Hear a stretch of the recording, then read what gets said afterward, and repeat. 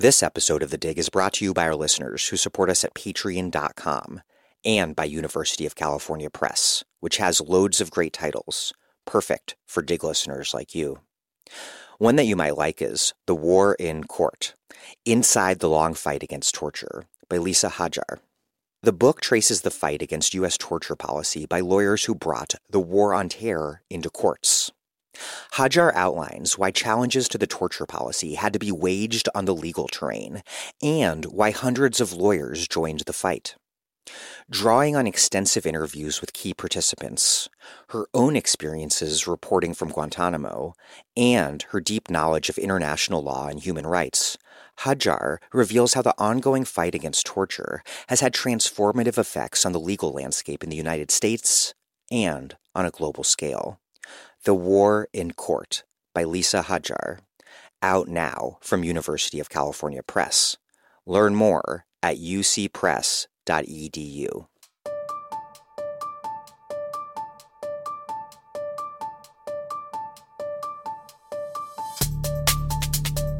Welcome to The Dig, a podcast from Jacobin Magazine. My name is Daniel Denver, and I'm broadcasting from Providence, Rhode Island. Gracchus Babeuf, born François-Noël Babeuf in 1760, was the French Revolution's most famous ultra-radical. In 1797, Babeuf was tried and executed by the Directory government. He and his compatriots had been captured while hatching their conspiracy of equals. Their quixotic plan was to overturn the centrist order that had governed since Thermidor overthrew Robespierre's terror, install popular democratic rule, and, astonishingly, abolish property. That last idea being Babeuf's striking theoretical innovation. Marx and Engels would later credit Babeuf for helping to give, quote, rise to the communist idea. However far-sighted his intuition, Babeuf's conspiracy was doomed to fail because, in Marx's view, the historical conditions were not ripe. Babeuf had anticipated a form of radical egalitarianism, communism, in an epoch in which the bourgeoisie still possessed its revolutionary vocation. But for Marx, famously, if Babeuf was ahead of his time, in a sense, Robespierre and Saint-Just were historical reenactors, looking to the past. They aped the style and rhetoric of Roman republicanism. But that mimicry had a logic for Marx. It conferred on the inglorious prerequisites of bourgeois rule, a heroic grandeur necessary to bring them into being, and dispense with the vestiges of the old feudal order. The Jacobins, Marx wrote, confused the great political drama of antiquity with the demands of their own era, memorably reflected in the Declaration of the Rights of Man, with its affirmation of the sovereign individual, privately pursuing his own aims for his private interest. Their tragedy was to set in motion a series of events that led to Napoleon taking power and putting an end to the Republic. But from where Marx was sitting in the middle of the 19th century, watching a new set of revolutionaries of the French Second Republic likewise take the stage in historical costume, this time of their predecessors, the protagonists of the Great Revolution, that was farce. Marx and Engels clearly saw something remarkably precocious in Babeuf's proto-communism, a vision of revolution that, while his contemporaries draped themselves alternately in the guise of the Roman Republic and the Roman Empire, took its poetry from the future, not the past. At the same time, Marx was consistently skeptical of what we could call the Babeauvian tradition, transmitted by figures like Babeuf's surviving co-conspirator Philippe Buonarroti, who decisively memorialized the conspiracy of equals, and Louis-Auguste Blanqui, an icon of armed insurrection from the July Revolution of 1830 to the Paris Commune. If Babeuf's politics failed to make good on his radical ambition, this could be ascribed to its means as much as its ends. A truly social revolution would be accomplished not by a small vanguard of conspirators, but by collective mobilization of the working class, the proletariat as historical subject. Historical circumstances had both constrained what was possible and obscured those constraints to the people who attempted to overcome them. People like Babeuf. Today's episode is my interview with Laura Mason, the author of The Last Revolutionaries, The Conspiracy Trial of Gracchus Babeuf and the Equals. The book is a truly captivating read, but it's not about situating Babeuf in a revolutionary tradition so much, Marxist or otherwise, which is how he is typically discussed and what I've been doing the last few minutes. Instead, Mason's book is about how the French Revolution ended.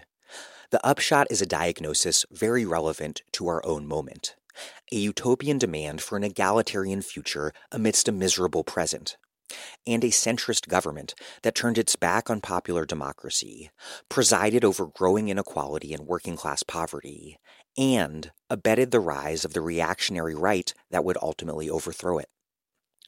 Before we get started, there are so many great ways to express your appreciation for this podcast.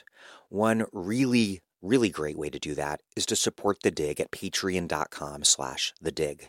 This podcast is a bit of a financial experiment, and so far it's worked out really well. We don't paywall any of our episodes because we raise most of the money to keep this thing running by simply asking you, our dedicated listeners, to voluntarily contribute. If you can afford just $5 a month, it really does make a big difference. I know that some of you cannot, which is totally fine. I'm very glad to have you as a listener. But if you can afford to contribute, and I know that many of you can, please do so. We will also hook you up with our weekly newsletter emailed to you in your inbox. And for $10 a month or more, we will send you a book or books in the mail, a Dig tote bag, or a Dig mug. You know you want that swag. Many of you, I'm sure, have been meaning to contribute, but just plan on doing it some other time. Please do it now. It'll only take a couple minutes. That's patreon.com/thedig. Okay, here's Laura Mason, a professor in history in the program in Film and Media Studies at Johns Hopkins University. She writes about politics, popular culture, and the press during the French Revolution.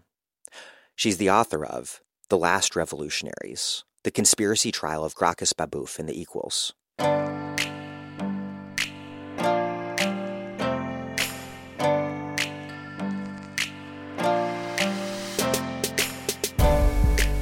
Laura Mason, welcome to The Dig. Thanks so much for having me. I'm really excited to talk to you. We obviously can't tell the whole story of the French Revolution here because it's a really dense one. From the fiscal crisis that pushes King Louis XVI in 1789 to call the Estates General for the first time in nearly 2 centuries, to the fall of the Bastille, the experiment with constitutional monarchy, the outbreak of war with Austria and Prussia in 1792, through the abolition of the monarchy, the declaration of the Republic, and the king's beheading, the terror of 1793 to 1794, the Thermidorian revolt against Robespierre and the ensuing White Terror, concluding, at least for some, with the rise of Napoleon Bonaparte and the advent of the First French Empire. Your history and this interview will focus on how it all came apart. And you write, quote, "This is a history of the French Revolution for the 21st century. Why, as you write, is this the moment, quote, to turn away from the origins and mobilization to examine the end of the French Revolution?" Well, first, let me say it's a great summary of the revolution. It's not easy to do in like 60 seconds. Why is this the moment to turn away from the origins and radicalization of the French Revolution? In the 20th century, historians, sociologists, politicians were dealing with issues that had to do with the opening and radicalization of revolution. And that dates from 1917 with the Russian Revolution. But across the 20th century, there were a number of national revolutions, of decolonizing revolutions.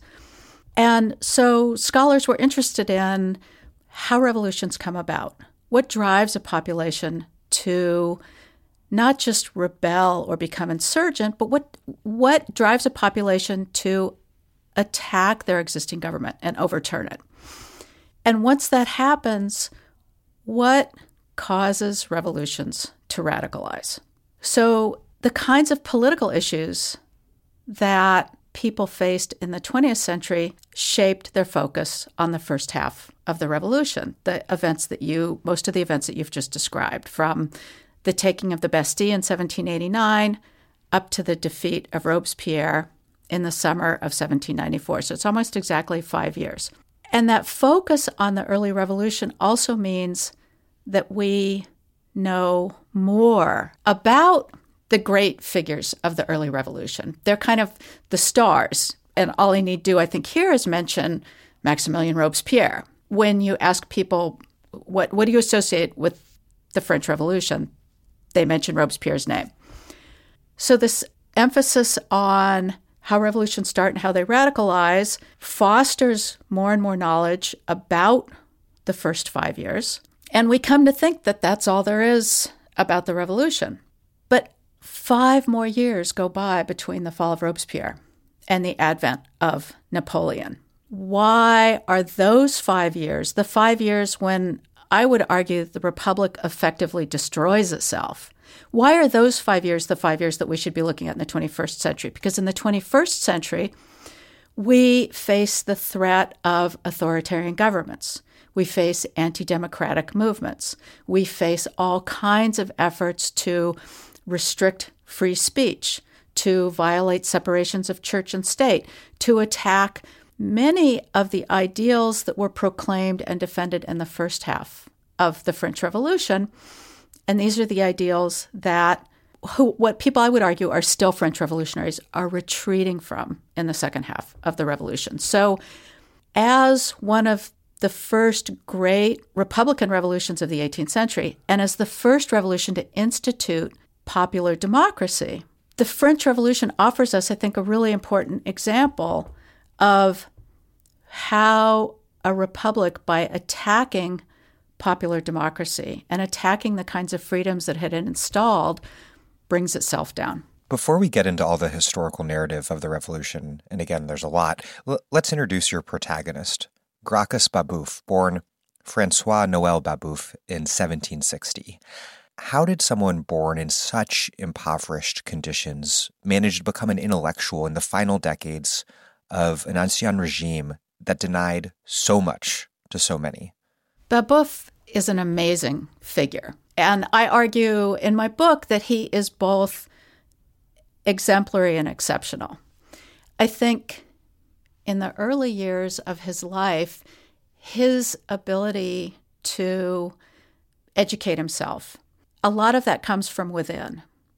His father was a bully, and I describe his father as having bullied education into his son. His father, who knew how to read, taught his son how to read. But I think Babeuf describes his own condition as saying that his pride was so great that he wanted to demonstrate that he could learn to read and he could learn more. And I think he had extraordinary curiosity too.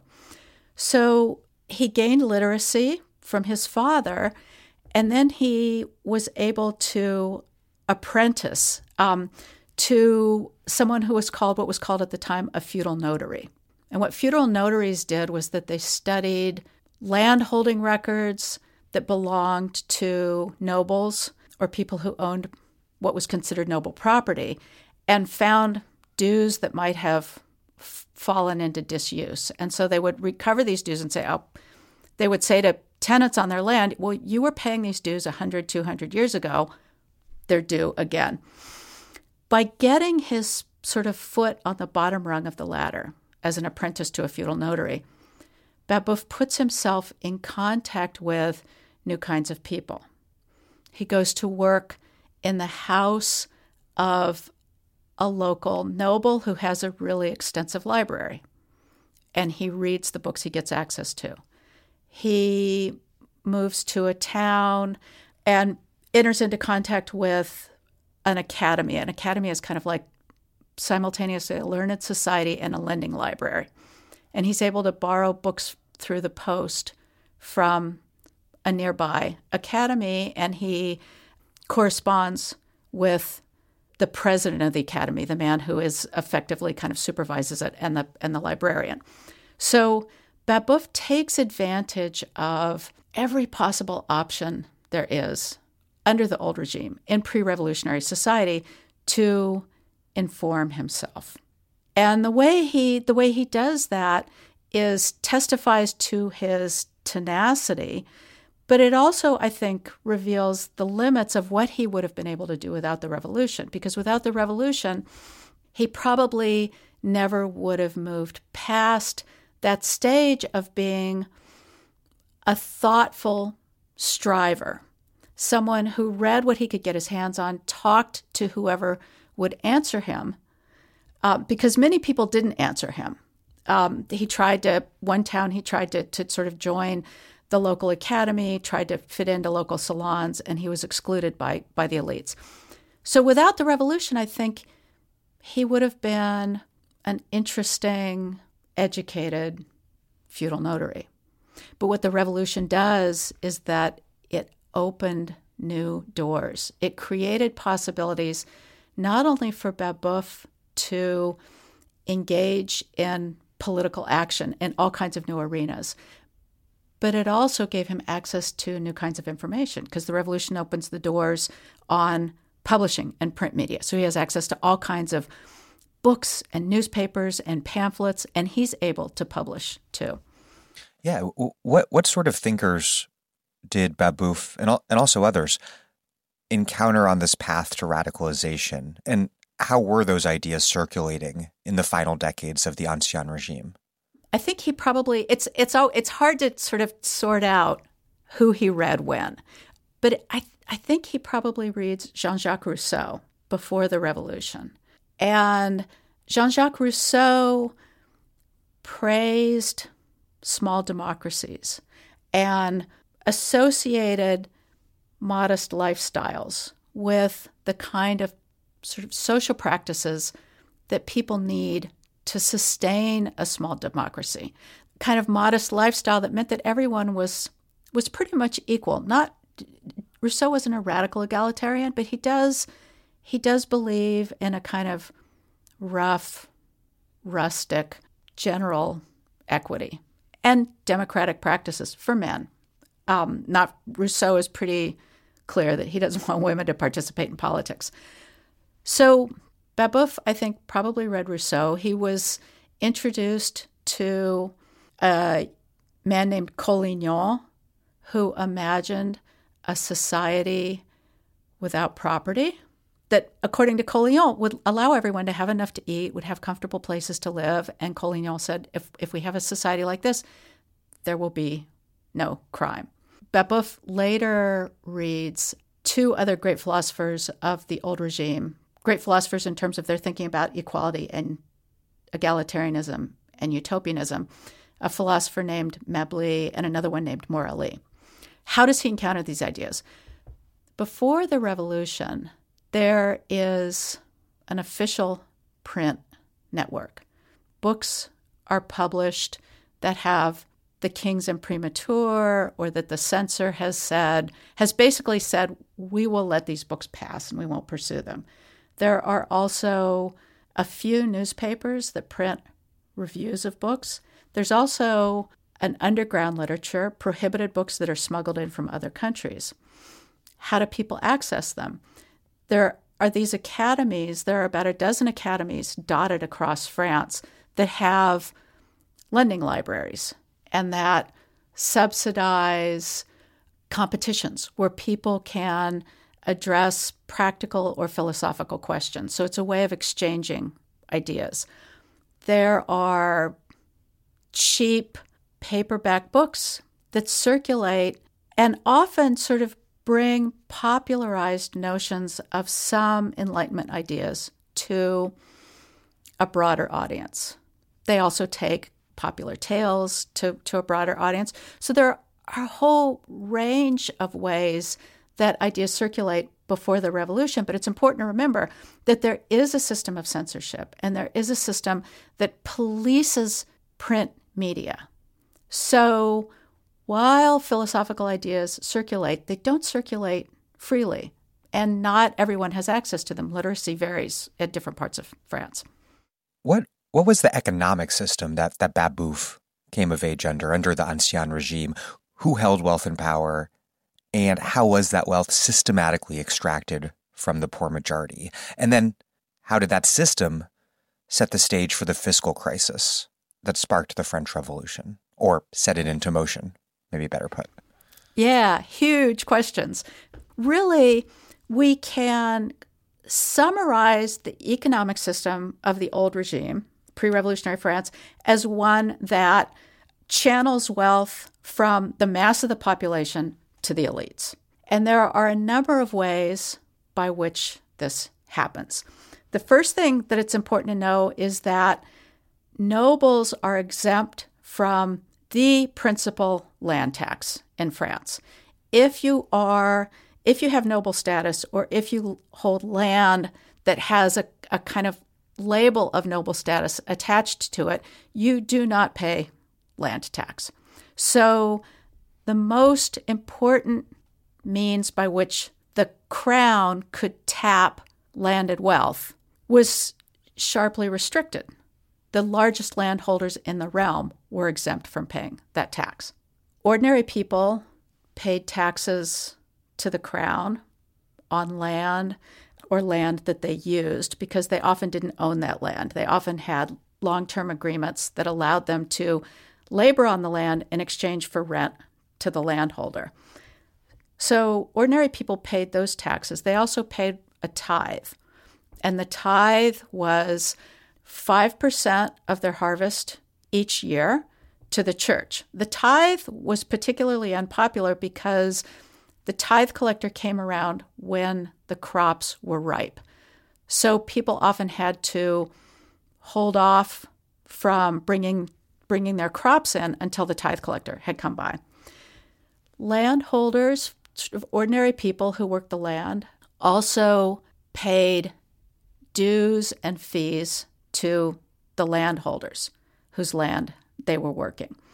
Those dues and fees might be for passing their land to their successors, to their children, dues and fees just for the simple right of working the land.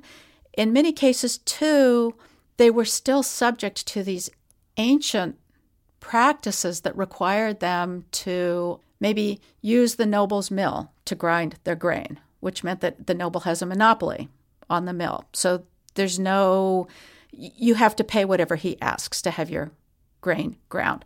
In many cases, nobles would restrict who could gather fallen wood or who could hunt in the forests around their land. So there were all kinds of restrictions on what people who worked the land were able to do. People who were in the cities were somewhat freer, but they still were subject to taxes and dues and fees that were channeling wealth upward from ordinary people to the elites. Babeuf grew up in the province of Picardy, which is in the northern part of France. It's on this plain between Paris and what is now Holland. And Picardy was a very wealthy, productive province. It had small industry, weaving, manufacturing. The land had lots of clear water. It was easy to farm. But because the landowners had been closing off their estates, sort of consolidating their estates and hiring paid workers to labor on their estates, over the course of the 18th century, inequality intensifies in Picardy in particular. But the vast majority of people are struggling desperately. They're losing their land. They're not able to buy parcels for themselves. They're not able to rent other parcels for themselves. They're being reduced from people who can at least work a parcel of land that their families have held on to for generations. They're being reduced from that to simple day laborers. So the kind of social inequality that Babeuf sees in Picardy is representative of social inequality across France, but it's particularly intense.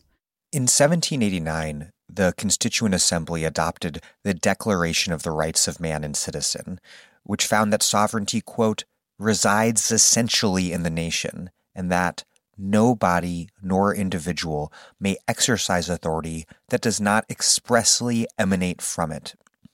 How novel was that conception of sovereignty, and its expansion of democratic political power, however limited for its time. And how did that moment shape Babeuf? So that declaration completely overturns notions of political organization. Until 1789, there were no regular representative institutions in France that ordinary citizens could elect delegates to.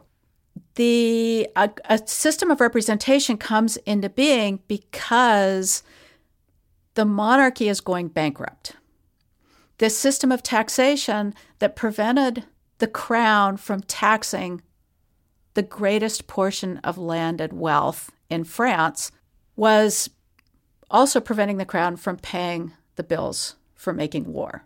So the crown, the king and his advisors tried every strategy they could think of to raise money, impose new taxes, touch the wealth of a nobility in order to keep the whole system running. And when they couldn't do that anymore, they had to call an Estates General. An Estates General was a representative assembly that all of the king's subjects, even in some cases women, could elect representatives to.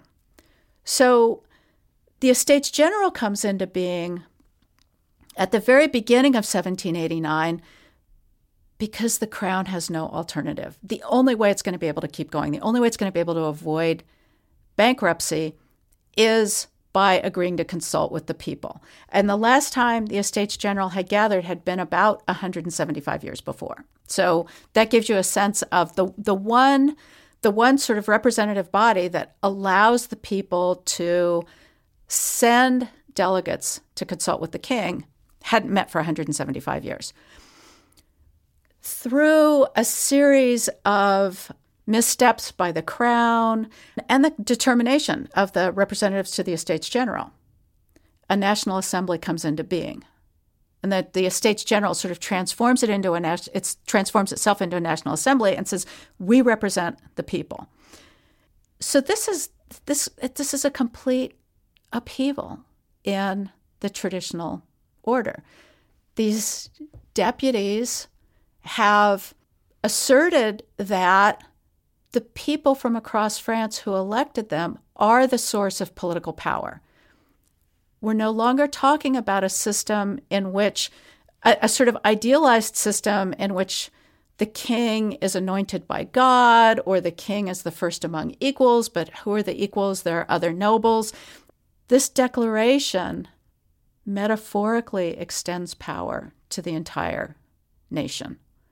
So even though France didn't institute universal male suffrage, a term I use advisedly because there are limitations on that, but even though France did not institute universal male suffrage until 1792, this declaration in 1789 that all men are born free and equal and that sovereignty resides in the nation is a fundamental reimagination of political organization.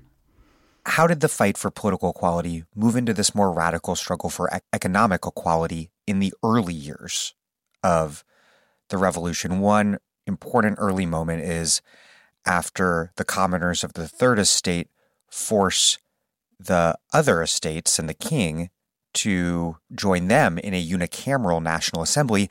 That assembly then abolishes the feudal regime, including the church's privileges, amid these widespread rural attacks on the landed elites.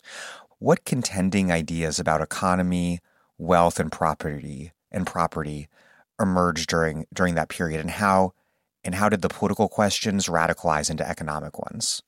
The taking of the Bastille, which is a political event meant to protect the new National Assembly from a coup. The Parisians fear that the king is preparing to stage a coup against the National Assembly. And so they go looking for arms and ammunition in Paris, and they overthrow the Bastille, this huge monarchic prison that stands next to a working class neighborhood at the edge of Paris. And when they defeat this prison of the Bastille, the king backs down, and the National Assembly continues to work on its declaration of the rights of man and citizen, and is able to sort of continue reforming political arrangements. But once you open the door, people are both excited and afraid. And what happens in the wake of the taking of the Bastille is, as that news reaches certain rural regions in France, reaches the sort of French countryside, in some places, peasants and small townspeople become convinced that there are bandits roaming the countryside. And this is understandable. There's a lot of anxiety. So much is changing. And there's this word of sort of how much is changing in Paris. And so people in the countryside, in quite a few places, organize themselves to protect against these supposed bandits who they believe are roaming the countryside and are going to come after them. Often, once they're organized, they turn against noble chateaux. And they will attack chateaux. They might loot them of goods. There had been an extremely hard summer and a poor harvest. These events are taking place in late July, and this is a time of particular shortage. The old harvest has kind of run out, and the new harvest hasn't come in. So these armed bands attack chateaux. They might loot them of their goods, but they also take out records that nobles hold that explain what dues and fees and rents nobles can expect from the tenants on their land. And they destroy those. Just the sort of materials that Babeuf once worked on as an apprentice. Exactly. So in many cases, there are these sort of armed crowds that are destroying these kinds of records. When the word gets back to the National Assembly in Paris, many of the deputies feel a real need to get out in front of this. They are afraid to sit by and let ordinary people attack this old regime system, the system of what they call feudalism.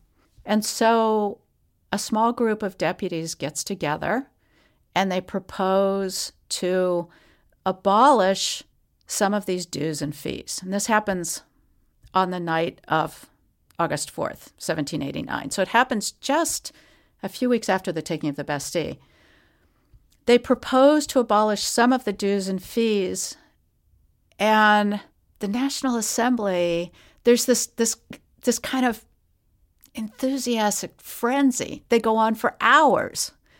Deputies are renouncing their rights as nobles. They're renouncing their neighbors' rights. And I remember the first time I read about this, I was just amazed. Like, how do we explain this? What's going on here? So they renounce all of these dues and fees, and they declare the feudal system is abolished in its entirety. Now, in subsequent months and years, they try to backtrack from that. But they've let the genie out of the bottle. Maybe they can backtrack on some of these points, but they can't backtrack on all of them. And what they do by striking down the system of feudalism was an old regime system of property. You didn't just own land. A right to hunt rabbits in the forest was your own. It belonged to you. You might be a lawyer or a judge. You weren't a lawyer or a judge because you were appointed to that post. You were a lawyer or a judge because your father or your grandfather had bought that position and it belonged to you. So with the abolition of feudalism on August 4, 1789, the National Assembly is introducing not only a profound reorganization of property, but a complete reimagination of what property is. And that has a huge impact on Babeuf. Debates over economics were pivotal long before the revolution, particularly revolving around the price of grain. The dominant philosophers at the time were known as the physiocrats, and they argued that free markets in grain would generate more wealth overall. By contrast, the philosopher Mobley, who you mentioned earlier, who greatly influenced Babeuf, he argued that the state had a responsibility to ensure that the people were fed and that this required active state intervention. How did that debate over economics develop leading up to and then through the early years of the revolution as sans-culottes organized around increasingly radical economic demands in the street, and then as the Jacobins bloodily purged their Girondin rivals on the eve of the Terror? Yeah, Mobley in the 1760s and 1770s, Mobley criticizes the physiocrats. They're saying that they're being abstract. They make the claim that when markets improve, everyone's going to be better off. And Mobley says, what poor person can afford to wait for markets to improve? If prices go up, they will starve. Their children will starve. So, but I think it's important, too, to remember that the physiocrats wanted free markets, but there were also conversations about other kinds of ways to ameliorate those markets. And what happens during the revolution is that as food shortages emerge and as prices begin to rise, these debates are renewed. What is the best way to answer the concerns of people who are growing grain? What is the best way to ensure that people in the cities have affordable food? That debate doesn't really become significant until 1792 and 1793. So this is a few years after the taking of the Bastille and the abolition of feudalism. Revolutionaries face two significant economic challenges in 1791 and 1792. In 1791, we have to look across the Atlantic for a minute, because what happens in 1791 in France's sugar colony of Saint-Domingue, the country that we now know as Haiti, in Saint-Domingue, enslaved people rise up to free themselves. And when they do that, France's very lucrative colonial sugar trade collapses. So there are shortages of sugar and coffee because of colonial insurrections. France also goes to war.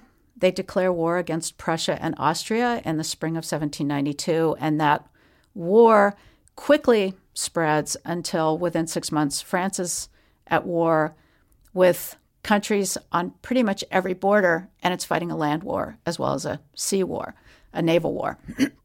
And all of those events upset trade.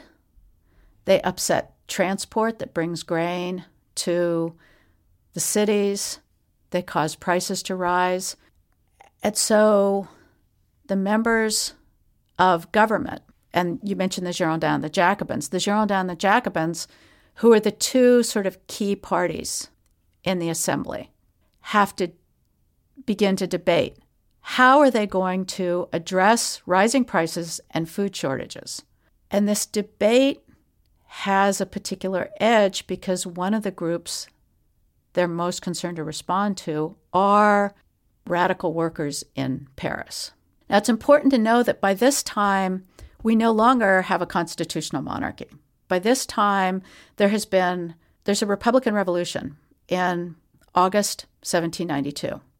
So as of August 1792, the monarchy was swept away, and a new assembly came into being, the National Convention. And the National Convention was effectively both a legislative and an executive. And that is important for explaining the terror that came later. But the two leading factions in the National Convention are the Girondins and the Montagnards, or the Girondins and the Jacobins. There's this kind of overlap between Jacobins and Montagnards. Jacobins, it's a political club, but most Montagnards belong to this political club. So there's this dispute about how to deal with economic questions. And the Girondins don't want to control markets. they believe that it's important to have free markets. And they say that you have to have free markets so that people who grow crops can enjoy the profits from what they produce. That the best way to create a more equitable economy is by improving education and creating jobs. The Jacobins are not that much different from the Girondins. They are also primarily, they would prefer freer markets, but they see their base as being in Paris, and they want to tighten their alliance with sans-culottes. So eventually they agree to more restrictions on markets, but they and the Girondins begin to paint one another as traitors, really, traitors to the revolution. The Jacobins say of the Girondins, they hate the sans-culottes, they don't trust the sans-culottes, and they're not willing to make the kinds of sacrifices that are necessary to save the Republic. The Girondins accuse the Jacobins of being too radical, attacking legitimate property rights, upsetting markets. So in terms of policy, for a long time, the Jacobins and the Girondins are not that different, but they become increasingly different because of rising political tensions and polarization. And that difference really comes to its fullest expression with the Jacobin expulsion and then persecution of the Girondins, and then the implementation of this new constitution and Declaration of Rights in 1793 that declares that, quote, society's aim is common good. Who expels the Girondins from the National Convention?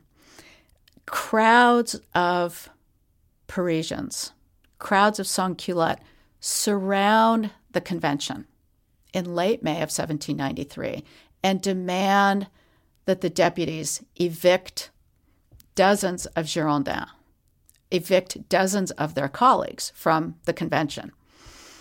So this is an instance in which the crowd forces the hand of the assembly.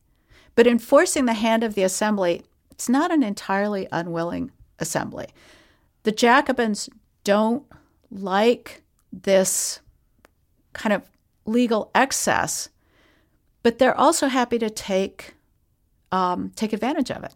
So once the Girondins have been expelled from the convention, the Jacobins can step up as the kind of leading fraction of the convention. The Jacobins are not the majority in the convention, but they are the most dynamic part of the convention.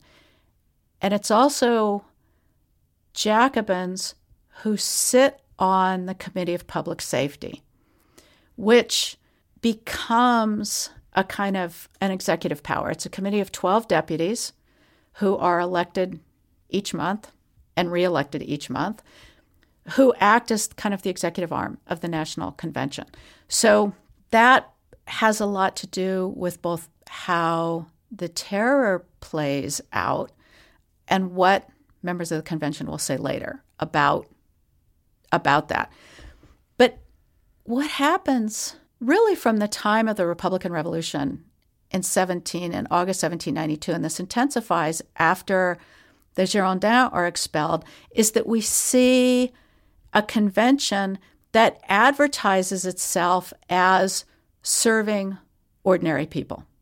You see sort of cultural representations of ordinary people, whereas before the revolution there were images of nobles and they were kind of celebrated as cultural representatives. After the Republican Revolution and through the rest of 1792 and 1793, sans-culottes become the exemplary figures of French society.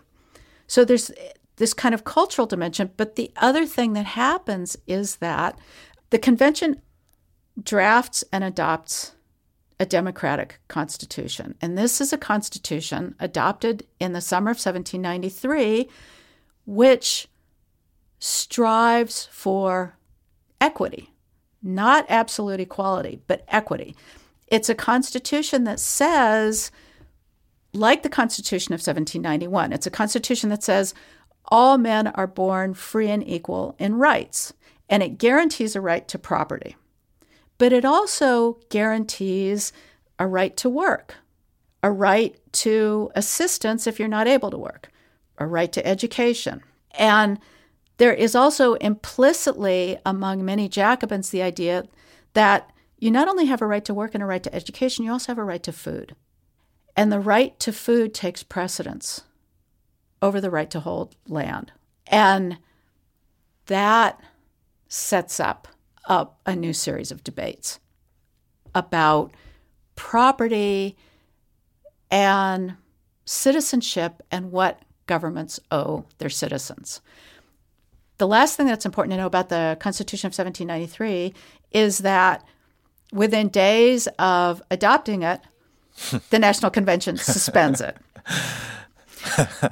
And they say, we're at war. We can't possibly institute this Constitution right now. And that's going to set up the other part of the way that critics talk about these years, talk about 1793 and 1794, and the relationship between equity and rule of law.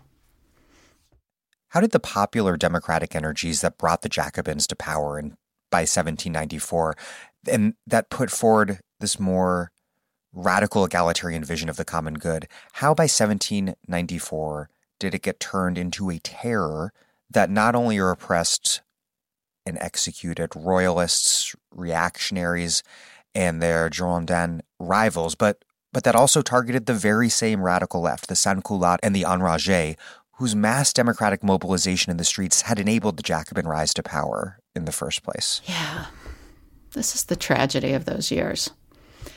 So, again, as I said when talking about the night of August 4th and the riots in the countryside that preceded the night of August 4th, once you take the lid off, once you say, we can change the government, and then you say, we can reorganize property, not surprisingly, expectations rise. And people begin to organize and agitate for more rights. So over the course of several years, in Paris in particular, Parisians have all kinds of ways of expressing their political wishes. There are lots of political clubs that spring up all over Paris, and those serve not only as kind of organizational hubs, but they also serve as places to talk about politics and as places to learn about politics. Paris is divided into 48 sections, basically 48 kind of administrative units. Each section has its own assembly, and anyone who wants to go sit in on a sectional assembly and talk politics can do so. When there are crises, people flood into the sectional assemblies and organize and march on the National Convention. There are hundreds of newspapers circulating. There's just this wave of political information. People sing. They sing political songs that not only announce their allegiance, but share information about events that have taken place. So there's all kinds of information, all kinds of ways of organizing. And the other thing that's important is that there are deputies in the convention who are sympathetic to the kind of democratic impulses of the sans-culottes, who are sympathetic to their economic demands. We want work, we want affordable food, and who understand as well that they can springboard from this kind of popular energy in the city that surrounds the National Convention. I mean, the National Convention is right in the middle of the most radical city in France. So when sectional assemblies come to the convention to make demands, or when they raise crowds that surround the convention, as the crowds did when the Girondins were expelled, they have allies in the convention who can translate the energy of the crowd into legislation. And that's hugely important for kind of pushing forward demands for greater democratic process, greater economic equity. But the other thing that happens is that the whole nation is falling apart. France, by the summer of 1793, is in crisis. It's fighting wars on every front, a land war and a naval war. There is counter-revolution and civil war in the West. Catholics who don't want themselves or their sons to be drafted to fight in an army for a republic they don't accept. There are municipal insurrections in some of the big cities in France because these cities want more say in national government. And you've got the sans-culotte crowd in Paris agitating and making demands of the convention. And so what happens in the fall of 1793 is that the convention makes a number of concessions to the sans-culotte, concessions about really the sort of gathering food from the countryside and pursuing people who are defined as counter-revolutionaries.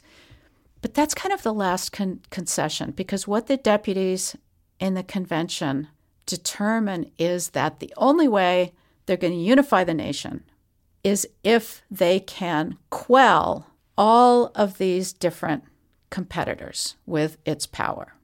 So the National Convention wants to drive the armies back from the borders of France. They want to defeat civil war in the West. They want to get rid of municipal insurgency, but they also want to settle down the sans-culotte. They want to kind of disperse their power and demobilize them. And so what we see in the fall and winter of 1793 and the winter and spring of 1794 is a growing assault on people who have been defined as enemies of the revolution. And one of the first things the National Convention does is they restrict how often sectional assemblies can meet. They say they offer to give a 40 sous indemnity to any working person who wants to come to a sectional assembly. So by offering to pay anyone who wants to attend the sectional assembly, they say, we're doing this because we're friends of the working people. And if you're a working person, you can't go to the sectional assembly if you're going to miss work. So we're going to give you a subsidy to do that.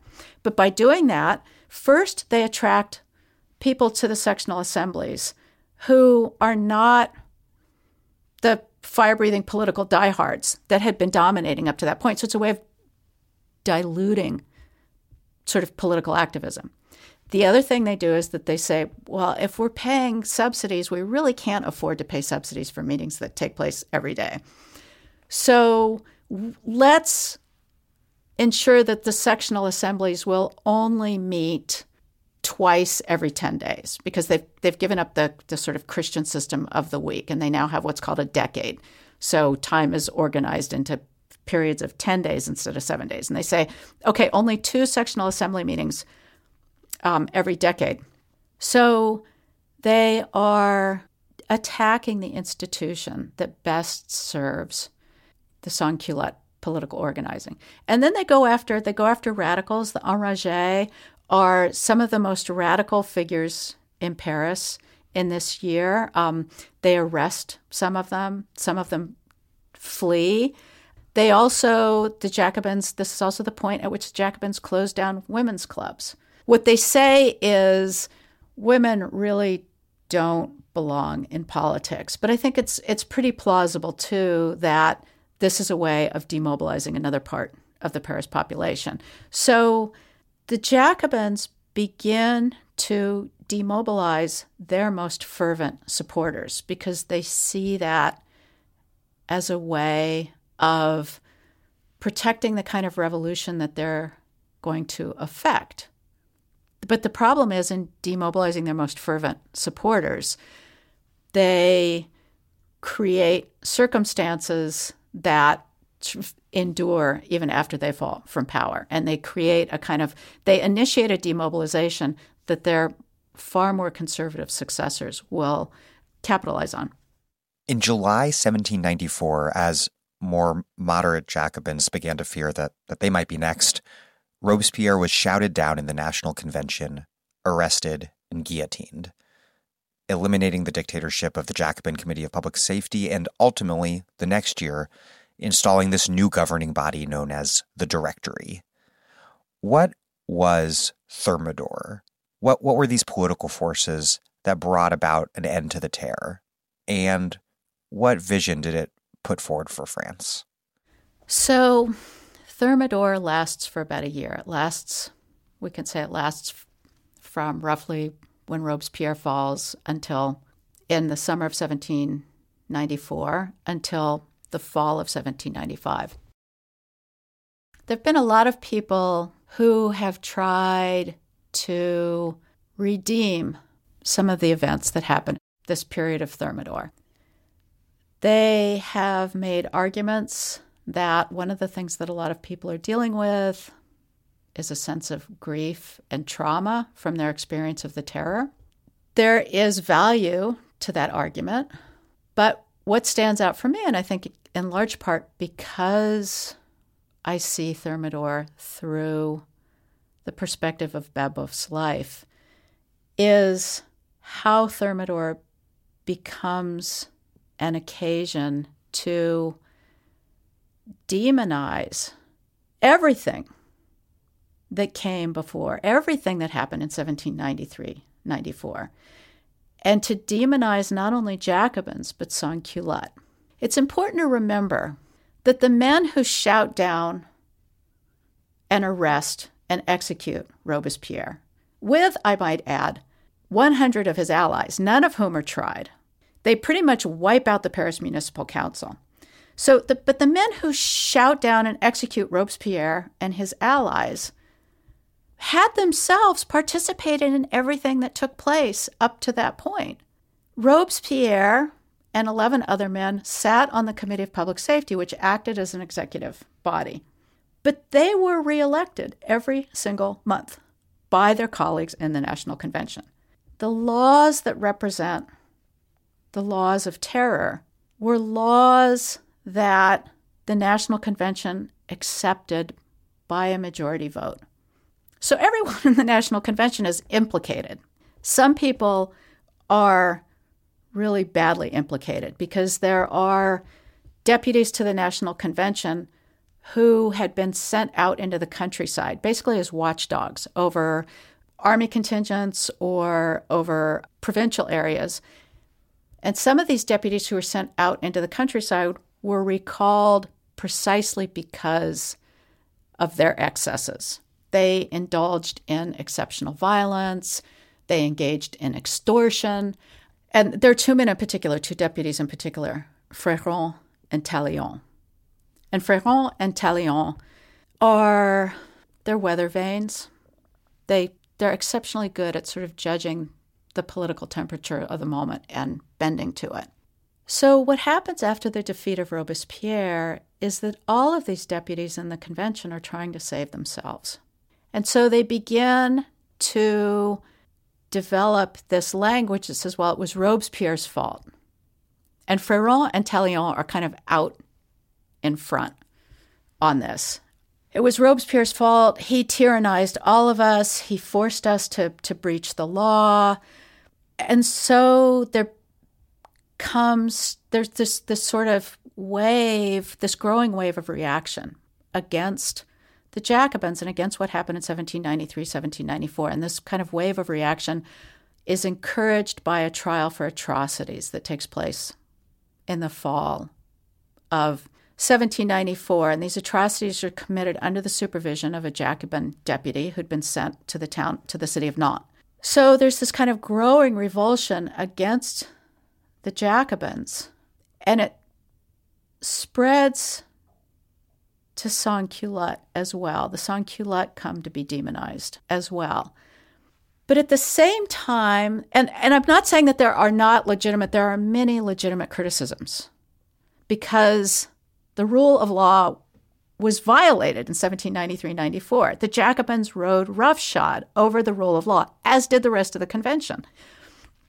But instead of correcting violations of the rule of law and restoring democratic process, because remember the Constitution had been suspended more than a year before, the convention refuses to hold new elections. There had been no elections since September of 1792. The convention refuses to hold new elections. They will not activate the Democratic Constitution of 1792. What they do is that they get rid of price controls. Jacobins had imposed what was called a maximum, which set up a limit on the price of bread. The members of the convention abolished the maximum on the 24th of December. So as France is heading into winter, the convention gets rid of price controls. Now, on the one hand, the convention, deputies in the convention, nobody really had a good understanding of the sort of broader function of an economy and the nature of inflation. So we can say they didn't know that there was going to be this explosive inflation if they got rid of price controls. But what's more damning is that Paris experiences one of the hardest winters in decades. The rivers freeze, so it's not possible to transport wood or coal. Prices go through the roof, and poor people starve to death. So what happens in the spring is that there are two insurrections in the spring of 1795, and Paris crowds demand that the convention activate the Democratic Constitution of 1793 and that they make affordable bread available. And the convention responds to the second of these demonstrations by sending police and reactionary young men who call themselves Gilded Youth into working class neighborhoods to arrest and disarm working class people. And then the other thing the convention does is they had appointed a committee, the Committee of 11, to prepare to activate the Democratic Constitution of 1793. And the Committee of 11 takes it upon itself to abolish the Democratic Constitution of 1793 and draft a new constitution.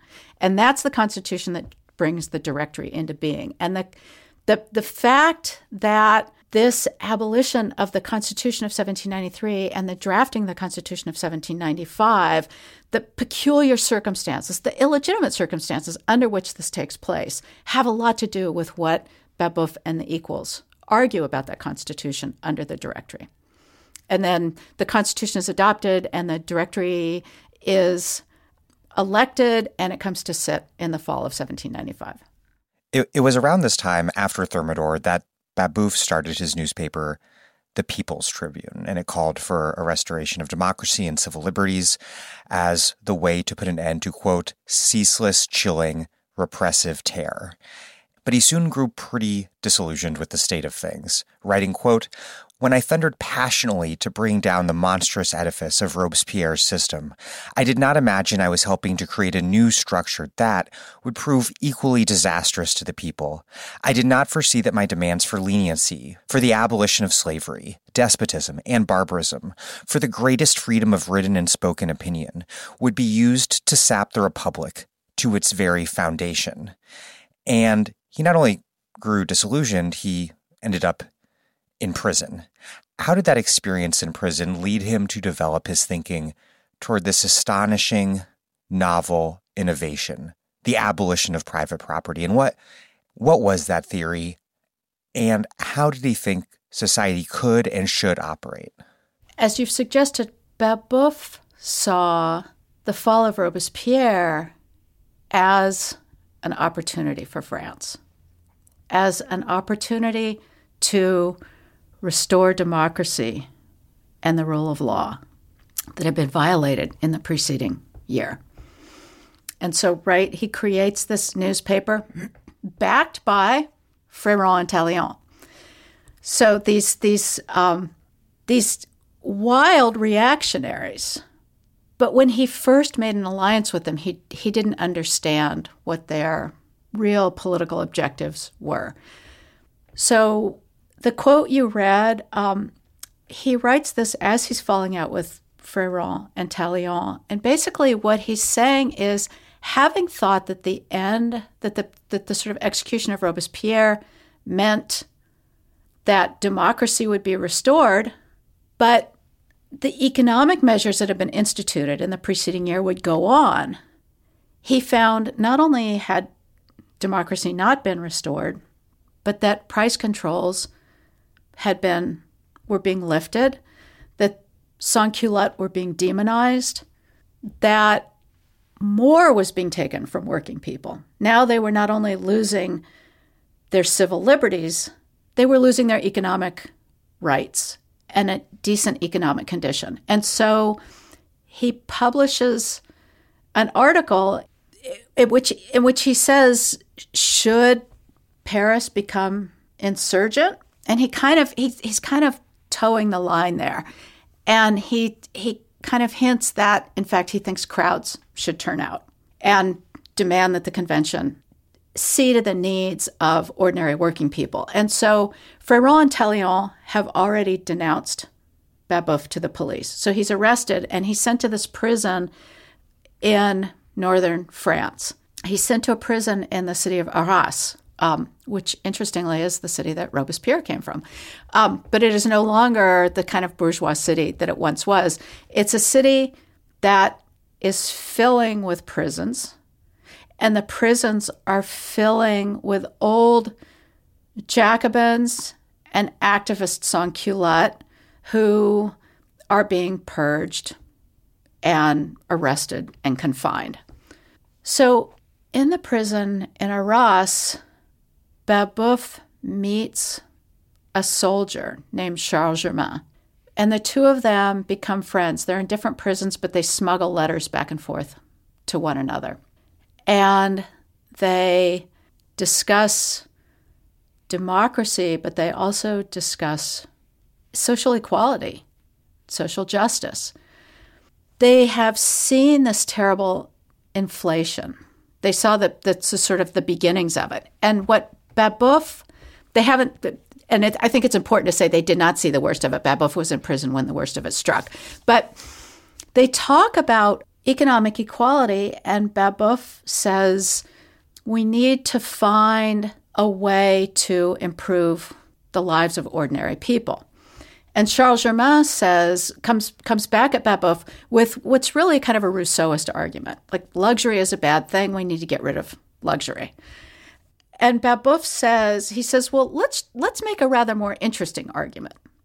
He says, if we just say luxury is bad, people who support the free market will say, no, markets need to grow and society's going to be better with free markets. And he says, let's be realistic.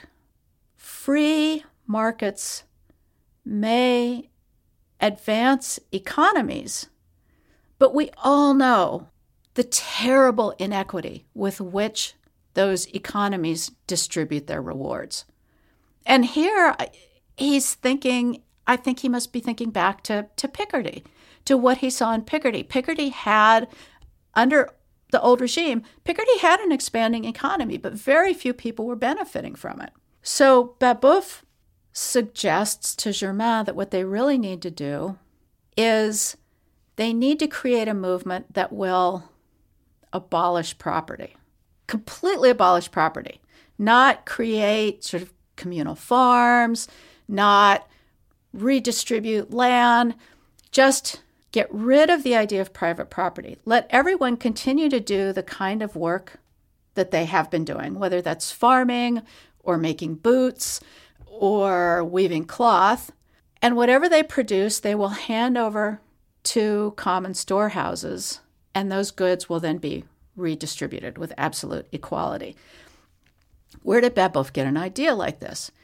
For a brief time in 1793, Babeuf had worked for the municipal administration in Paris, helping to distribute food in Paris and supply food to the armies. So Babeuf had seen a government redistributing food, taking it in from the countryside and ensuring that people had enough in the cities and sending food to feed the armies. And I think that that's really what's at the back of his mind. He says, because the other thing he says is not only to sort of just kind of unfettered markets distribute goods with real injustice and inequity, but free markets, unregulated markets, are also full of middlemen. And middlemen take such a huge cut that people on both sides of the transaction suffer.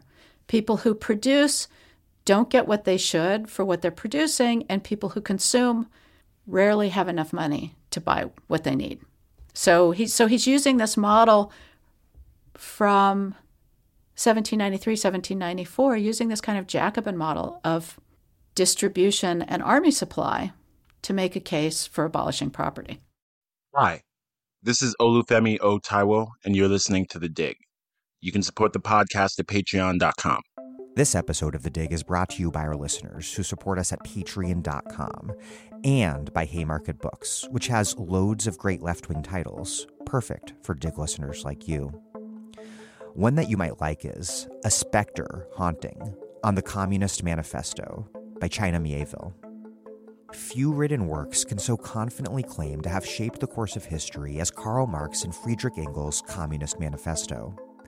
Since first rattling the gates of the ruling order in 1848, this incendiary pamphlet has never ceased providing fuel for the fire in the hearts of those who dream of a better world. In this strikingly imaginative introduction, acclaimed writer China Miéville provides readers with a guide to understanding the manifesto and the many specters it has conjured. As Mike Davis puts it, in Miéville's brilliant interpretation, the manifesto is like a great comet whose periodic return blinds the sky with its light and urgency. Read this and be dazzled by its contemporaneity. A Spectre Haunting by China Miéville, out now from Haymarket Books and available at haymarketbooks.org, where US and UK readers receive free shipping on orders over $25 and £25, respectively.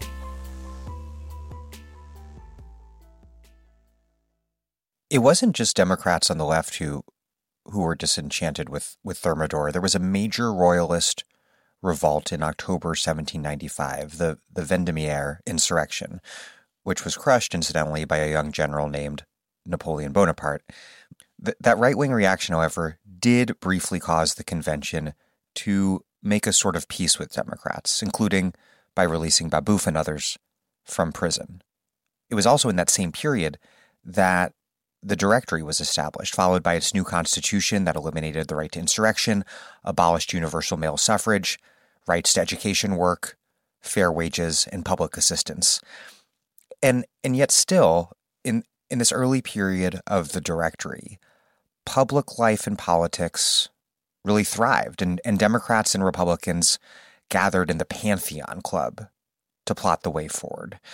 And you had former Jacobins like Pierre-Antoine Antonel, who welcomed the Directory with an open mind, but not Babeuf, who wrote, quote, "Who are these optimists, these phony patriots who shout at the top of their lungs, everything is for the best in the best of all possible worlds? What do you mean everything is fine? I see not the slightest evidence that this is so. Doesn't a pound of bread still cost 16 francs? A pound of meat 20? Is there any sign that the institutions that rob and strangle ordinary people will soon change?" And it was in this environment, if I remember correctly, that Babeuf began to publicly call for that abolition of private property, this theory that he developed during his incarceration. And he described this demand as building on the Jacobin Project, which did not sit well with former Jacobins like Antonel. Where did Babeuf fit into this broader democratic politics of that moment after Thermidor transitioned to the Directory and he was released from prison? And what accounts for this divergence on the left over how to appraise the early period of the Directory? He has such a particular vision. He's really a kind of damn the torpedoes sort of person, which I think has a lot to do, explains a lot about what happens in his life. Yeah. So to answer your question, to kind of go back to, so this Vendémiaire insurrection, these are right-wing people, right-wing men mostly, exclusively right-wing men, who protest a law that says that 2/3 of the National Convention. So the National Convention governed through the terror. It also governed after Thermidor. But this law said 2/3 of the convention had to be either elected or appointed to the Directory's legislative houses. So this meant that people who'd been in government during the terror were going to enter into the Directory. So these right-wing men stage an insurrection, which Napoleon Bonaparte helps put down. But what that means is that the national government, which had been kind of drawing closer and closer to right-wing forces in the preceding year, decides to take its distance from the right after the Directory is elected. So they want to take their distance from the right, which means they reach out and become friendly again with men on their left who were old Jacobins. I call them Democrats at this point because the Jacobin Club doesn't exist anymore. The Jacobin clubs have been shut down. So there's these men on the left who I call Democrats, and so the Directory kind of makes approaches them and gives them some of them government posts, subsidizes some of their newspapers, and they're in a tight spot. They have been vilified for a year. They no longer have the kind of government power they once had. And the new government that's come into being, even if they have sort of small administrative positions or they're receiving subsidies for their newspapers, they're still kind of outliers. So what are their options? Some of them, I think, are willing to go along with the Directory simply because they don't think they have any better options. Someone like Antonel, who had been a deputy in the National Convention, who was a journalist, who was himself born a noble. Antonel's a really interesting figure. But anyway, someone like Antonel says, we have our backs against the wall, but this is also an opportunity. This is an opportunity to rethink left-wing politics and consider how those of us who are outside of the government might be able to encourage it to liberalize economically, liberalize politically, sort of perhaps ultimately restore democracy, certainly restore a right to primary education. So in the first 6 months after the Directory is elected, there is this, among a sort of political and cultural and social elite, there is this kind of sense of some sort of revival, some sort of possibility of renewal. So this is going on when Babeuf is released from prison. And one of the first things Babeuf learns, even before he's released from prison, he's sent to a Paris prison from Arras. He's sent to a Paris prison before he's released. And while he's in that prison, he learns that because of the inflation of the preceding year, his daughter starved to death. She was really young, just, I think, 5 or 6 years old. And she was hungry, and her mother left her alone. It was a terrible death. Her mother left her alone with a pot of cooked potatoes that was supposed to feed everyone. And she was so hungry, she ate all of the potatoes. And her digestive system couldn't process them. And so she lingered for 2 months, and she died. So Babeuf learned that while he was in prison, thinking about a new way to guarantee social equality, and talking to these other activists, he didn't know any of this when he was in the Arras prisons because the authorities in the Arras prisons were holding all of his mail. They weren't giving him any news from Paris. So he gets back to this. So he gets to Paris and he learns that his daughter has starved to death, and he can see that his other children, his 2 sons, are emaciated and weakened. I think that this personal experience, I think it breaks him in a really important way. I think he has clear logical reasons for making the kind of arguments that he does, but he's enraged that a government has implemented policies that killed his little girl. He sees the suffering of ordinary people, because it's not just Babeuf's family that has suffered. There are people throughout France who are suffering because this inflation goes on, and paper money was worthless.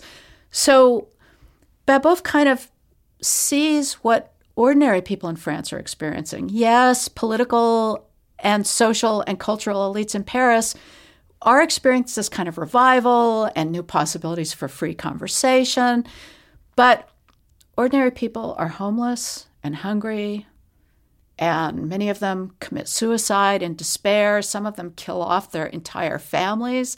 And so that's what he focuses on. And so that's why when he gets out of prison, some of the Democratic journalists welcome him back. They say, oh, Babeuf, he's a really important journalist. We know he's like a fire eater, but, we're really glad to have him back.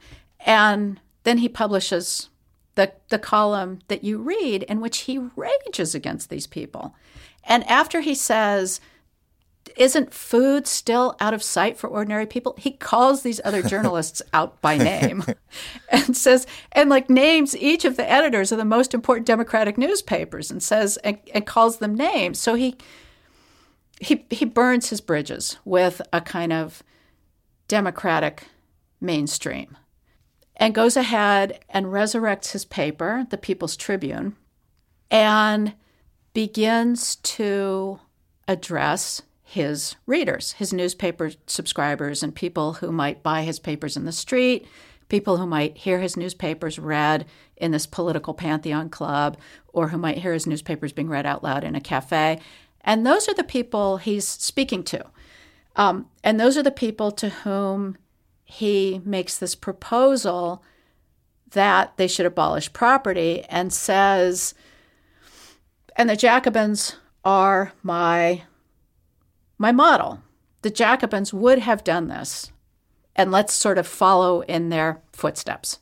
So Babeuf holds up the Jacobins as his predecessors. Former Jacobins, including Pierre Antoinelle, do not like this. They were in favor of greater social equity. They were not levelers. They were not radical egalitarians. But because they were in favor of price controls, because they were in favor of closing the gap between rich and poor, their opponents in the center and on the right accuse them of being levelers. They say, oh, you people don't respect property. You want to do away with property. So when Babeuf comes along and says, I want to abolish property, and I'm just following out something that the Jacobins initiated, these Democrats are concerned. And so they speak up and they say, this is not a good idea. This is not, abolishing property is not a realistic project. And they're also concerned that being identified with a actually avowedly leveling project is going to elicit repression. Exactly. Yeah. So perhaps unsurprisingly, the Directory soon turns against Babeuf, even arresting his wife when Babeuf escaped capture. And then there's this cycle of increasing radicalization met with more repression, including the closing of the Pantheon Club. I think soon after one of Babeuf's allies read some of Babeuf's most radical material on the floor of the club. And that, in turn, emboldened reactionaries to the Directory's right to attack the Directory for failing to suppress what they saw to be this extremely menacing revolutionary left. And ultimately, Babeuf organizes this conspiracy, later known as the Conspiracy of Equals, to overthrow the Directory, which would capture him and his fellow conspirators before they ever got the chance to try. And they also captured many, many, many invented conspirators as well.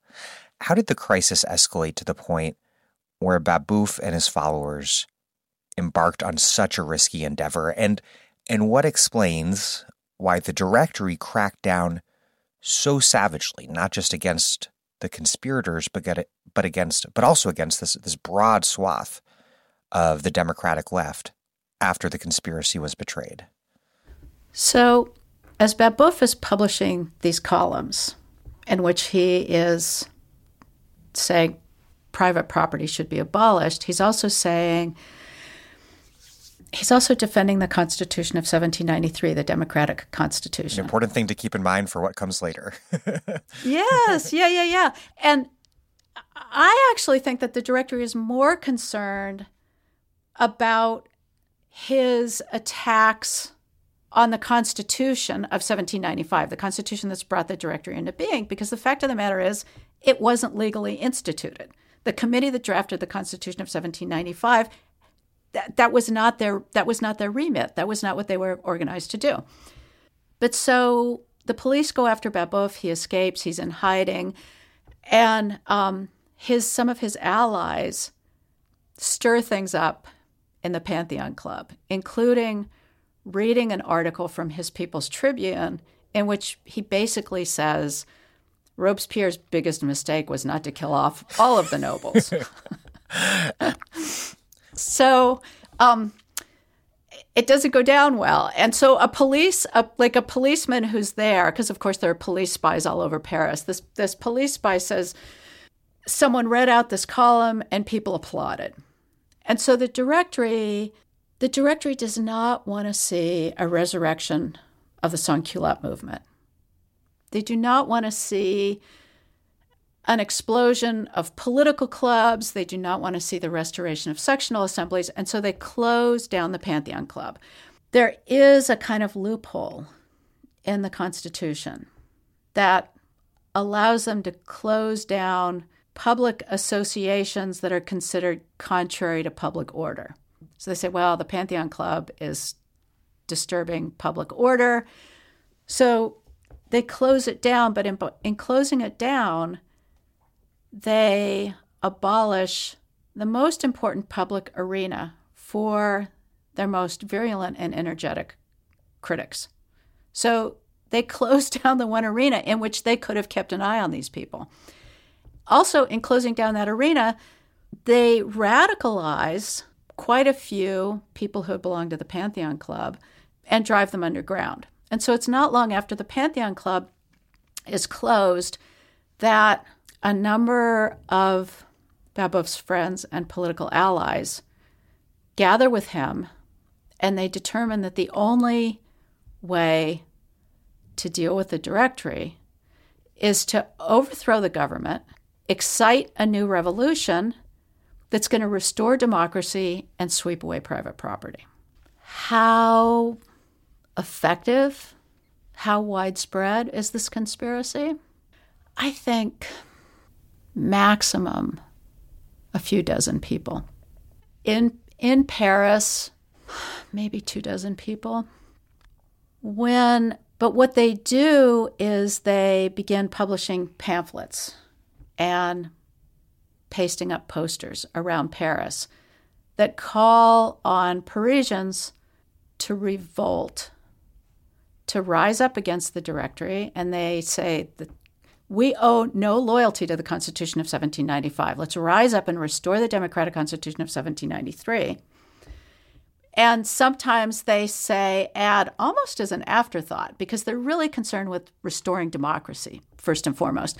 And some of them also say, and once we've restored the Constitution of 1793, we'll be able to get rid of property. So the Directory is really concerned about this. They're afraid that this is going to create a new revolution. There is a police force that they have established in Paris that's supposed to keep public order. And the police force is becoming more radical. And when the Directory tries to send the police to join armies fighting at the front, the police revolt. So there is this kind of growing fear, not just on the part of the government, but within the press as well. You see people on the right, but also some people to the left of center saying there's a lot of disorder right now. something needs to be done. And what finally happens is this soldier named Georges Grisel. Grisel comes to one of the directors of the Republic. The executive consists of 5 men. And so one of those men is a guy named Lazare Carnot. So Grisel comes to Lazare Carnot and he says, there's a conspiracy afoot, and I can tell you who's in it and where it's taking place, and ultimately I can lead you to these people. And so Grisel goes to work for the Directory and leads the police to 2 separate locations. And in one location they find Babeuf and his ally Filippo Buonarroti and a secretary. He finds Babeuf and an ally and a secretary who's helping them copy records. And then at another house in another neighborhood that's about a mile away, the police find about 10 other people, among whom is a sitting deputy named Drouet. And a national hero who, as a stableman, had caught the king trying to escape during the famous flight to Varennes. Yes, exactly. So he's a Democrat and he's a hero. And he has the extra advantage of having been, it might not have seemed an advantage at the time, but he does have the advantage of having been a prisoner in Austria during the Terror. So he doesn't have anything to apologize for. A prisoner of war. Yeah, right. So Drouet has all of these qualities that make him kind of an ideal heroic figure. Like impeccable revolutionary bona fides. Yeah. So when the Directory arrests all of these people, it says it boosts itself. And it boosts itself because it's facing all kinds of difficulties. It's facing a sort of a slacking economy, like declining value of paper money. There's all kinds of sort of disorder in the countryside. So the Directory sees these arrests as an opportunity to enhance its reputation. And so it says these were terrible criminals on the eve of exciting this conspiracy that was going to renew the Terror. But we stopped it. A lot of people sort of praise the Directory, but there are 2 problems. First, it uses the arrest of Babeuf and the others as an excuse to start pursuing old Jacobin and sans-culotte militants. The government and police arrest close to 300 people in succeeding weeks. And there's this problem of Drouet. Including that Babeuf just, like, it seems hard to believe that he was part of the conspiracy because Babeuf just wrote Drouet letters berating him all the time. Yes. Yeah. He sends these letters to Drouet that are found in Drouet's wastebasket, in which he kind of berates Drouet for not giving the speech that Babeuf wrote for him. So it doesn't appear to be a close relationship. But so Democrats are really concerned because what they see is, one, police are using word of this conspiracy as an excuse to harass and detain old Democrats like themselves. And 2, they cannot believe that Drouet was part of this conspiracy. So they start posing questions. Well, how could Drouet be part of this conspiracy? And they point to evidence like this torn up letter from Babeuf to Drouet. And they raise questions about, well, how widespread, how realistic was this conspiracy? And this is where Antonel comes back in the picture, because Antonel says, this is not a realistic project. Or even harsher, mocking Babeuf, quote, that Babeuf knows nothing and has in fact never known anything is obvious. Yes. Yeah. Yeah. So I mean, with friends like that, it's a pretty barbed defense. And they really don't care about Babeuf. I think had the Directory just arrested Babeuf and his closest cronies, I think a lot of Democrats would have looked away. But because they've arrested Drouet, and because they're harassing and detaining hundreds of Democrats across France, and because they answer questions about the case of Drouet by saying only a traitor or a conspirator would pose questions like that, the directory kind of continues to amp up the tension around the case. Most of the accused proclaimed their innocence. And as you were just saying, these moderate Democrats framed the conspiracy as wrong-headed, but also just fantastically harmless. But Babeuf confessed immediately and proudly, telling his interrogator, quote, "Convinced as I am that the present government is oppressive, I was allied with every Democrat in the Republic." And then shortly after this, Babeuf wrote directly to the directors, quote, "Do you consider it beneath you to negotiate with me as one power to another? You have seen the vast federation of which I am the center. You see that my party equals yours. You understand the terrible consequences. I am sure all of it makes you tremble." And this was, of course, self-aggrandizing and perhaps delusional. But was he also pursuing some tactical objective, or had he simply convinced himself of the fantasy that conditions remained ripe for the sort of popular democratic insurrections that had been so pivotal throughout the revolution's early years? Yeah, so thanks for those quotes, because it's a reminder that even if the directory is trying to boost itself, Babeuf plays a part in ramping things up by confirming and intensifying all of the director's worst fears. Like, yes, I'm conspiring, and I have allies all over France. He later says, when he's asked about this in court, he says, well, I was trying to frighten the directory so they wouldn't pursue innocent Democrats, which is exactly what the directory did. After he spoke up, they pursued innocent Democrats. The other thing that Babeuf believes is that he thinks that his arrest and the arrest of his allies, people, the true allies call themselves equals, and they come to be known as the equals. So Babeuf thinks that the arrest of him and the rest of the equals are going to rouse the rest of the population. That people, that sort of ordinary French people, are going to see the sort of duplicity of the directory. They're going to see these activists for democracy are in danger, and that this is going to be the event that sets off a new revolution. So he has a political strategy. Now, we can talk about whether or not that political strategy is delusional, but he does have a sort of greater idea in mind, that really this is the moment, this is a crisis, and every Democrat should seize on this crisis to revive revolution. Babeuf's delusion also reflected a vanguardist conception of political action. The Equals Act creating a directory of insurrection read, quote, "When a people is in full enjoyment of its rights and liberty is triumphant, no one may act for the general will without consulting the people and receiving its consent.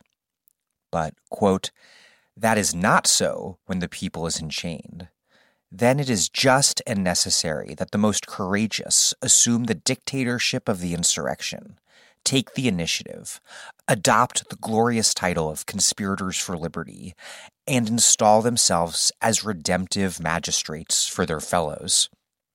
So, Babeuf at this most radical moment seems to have also taken a conservative turn away from popular power. And ironically, it was precisely that moment's state of popular demobilization that made his conspiracy totally unworkable in the first place. So, even though Babeuf on one level had convinced himself that popular insurrection was as possible as ever, which it wasn't, did he also at least implicitly acknowledge that this was not true? Something he perhaps even subconsciously made sense of by way of developing this more elitist theory of insurrection? This is something I have really wrestled with, this dimension of Babeuf's thought at this moment in time, because he is, until this time, such an advocate for democracy. So why endorse a dictatorship of insurrection? I think that he's terrified that a door is closing, that if they don't act quickly, the chance to restore a popular republic and create a society without property, that opportunity is going to vanish. I also think, as I said before, his experience when he left prison and found out that his daughter had died and his other children, were famished and emaciated, I think that did something to him. If you look at his journalism from before that moment and after that moment, he's not only angrier, but he doesn't reason, I think, with the same acumen. So I think that he's driven by fear and rage, but I think he's also begun to question the best way to bring about a revolution. And here I think it's relevant that two of his closest allies at this point are themselves old Jacobins and men who are political administrators in 1793 and 1794. So Babeuf has these two allies, Augustin d'Arthez and Filippo Buonarroti. And those two were definitely Robespierrist. They believed in that you needed a centralized power at the top to make the revolution work. And I think Babeuf has a lot of political conversations with them, and he comes to the conviction. He had been coming to this conviction even before he was imprisoned, but it certainly solidifies during the conspiracy that you need a figure like Robespierre to galvanize the revolution. And so he says at one point during the conspiracy that Robespierre's government was diabolically well imagined. I think he's really losing his faith in the capacity of ordinary people to start the revolution and carry it forward. But I think he still recognizes that the people have a role to play. And it's kind of hard to know. I mean, I often ask, what if he had lived another 30 years? How would his politics have continued to evolve? The Directory charged Babeuf and the equals with essentially plotting a new terror, and perhaps not without reason, given some of the evidence, which included a document creating a directory of insurrection known as the Secret Directory of Public Safety, which pretty clearly echoed Robespierre's Committee of Public Safety during the terror. But the directory, along with other moderates and reactionaries, they saw the terror not as the result of the chaos, pressures, and panic of war, both foreign and civil, but rather, once again, as the consequence of too much democracy. And in those early years, Babeuf did seem ambivalent about revolutionary violence. While he was in Paris in 1789, a crowd beheaded the royal minister, Joseph Foulon, and Babeuf wrote about it to his wife, Marianne. Quote, "I understand that the people take justice into their own hands, which I approve so long as that justice is satisfied by punishing the guilty. But must it be so cruel? Punishments of every sort, quartering, torture, the wheel, the stake, the whip, the post, executioners everywhere, have corrupted us. Instead of policing us, our masters turned us into barbarians, because that is what they are themselves." But he, like others, had warmed up to the terror in retrospect. You write of Democrats in the sans-culottes during Thermidor, quote, As the cold, drawn, hungry poor watched the wealthy reactionaries enjoy fine meals, warm dwellings, and glittering entertainments while denouncing the Jacobin terror, they began to recall Robespierre's reign as one that had offered them work, bread, and respect. And so in the trial, in response to this accusation that he wanted to resurrect the Jacobin terror, Babeuf countered by alleging, in essence, that the real terror should be sought elsewhere, in this everyday violence and humiliation inflicted on the poor. How did Babeuf interpret the terror, given that those on whose behalf he spoke, the radicalized Menu Peuple, that both abetted its development and intensification and finally fell victim to it? And then how did this contest over the meaning of the terror shape the unfolding trial and its public reception? And then lastly, what other interpretations of the terror did the contest between Babeuf on the equals on one side and the Directory on the other, what other interpretations did that all crowd out and occlude? During the terror, which we can say lasted from, say, the spring of 1793 to the summer of 1794, a couple of different things happened. There was this democratic constitution that was never enacted. The government that was later identified as Robespierre's government, it wasn't just Robespierre's government, but the government made sure that people had enough to eat. They created national workshops, so there was employment. So there were social policies that benefited ordinary people. And there was, in theory at least, the promise of universal male suffrage. And I say universal male suffrage, like any free man over the age of 25 could vote, which means that enslaved people were excluded. So on the one hand, there was this democratic constitution that hadn't been enacted. There was universal male suffrage. There were social policies designed to foster equity. On the other hand, there were deepening violations of rule of law. No elections because the Constitution had been suspended. And the Revolutionary Tribunal, which tried people who were accused of counter-revolutionary activity, was given more and more power. And protections for defendants were sort of swept down, and the Revolutionary Tribunal basically became an extension of the National Convention. It ceased to have judicial independence. So the difficult thing in thinking about the terror is we have to keep all of these competing ideas in our heads at once. This was a government that did important things for ordinary people. And it was also a government that violated the rule of law and often turned on those same people. And after 1792, did not let them vote for their representatives. So for the opponents, for people on the right, and the men who drafted the Constitution of 1795, they collapsed all of this together. If you have democracy, if you have any kind of social welfare policy, you will necessarily have violation of the rule of law. Babeuf is trying to break these things out. I think all of the Democrats are.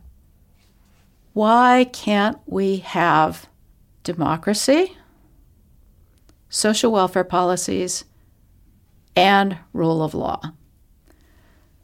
Babeuf was horrified by the absence of democracy and the lack of rule of law under Robespierre, but I think he comes to believe that this may, in fact, violation of rule of law may be necessary to get rid of one's enemies.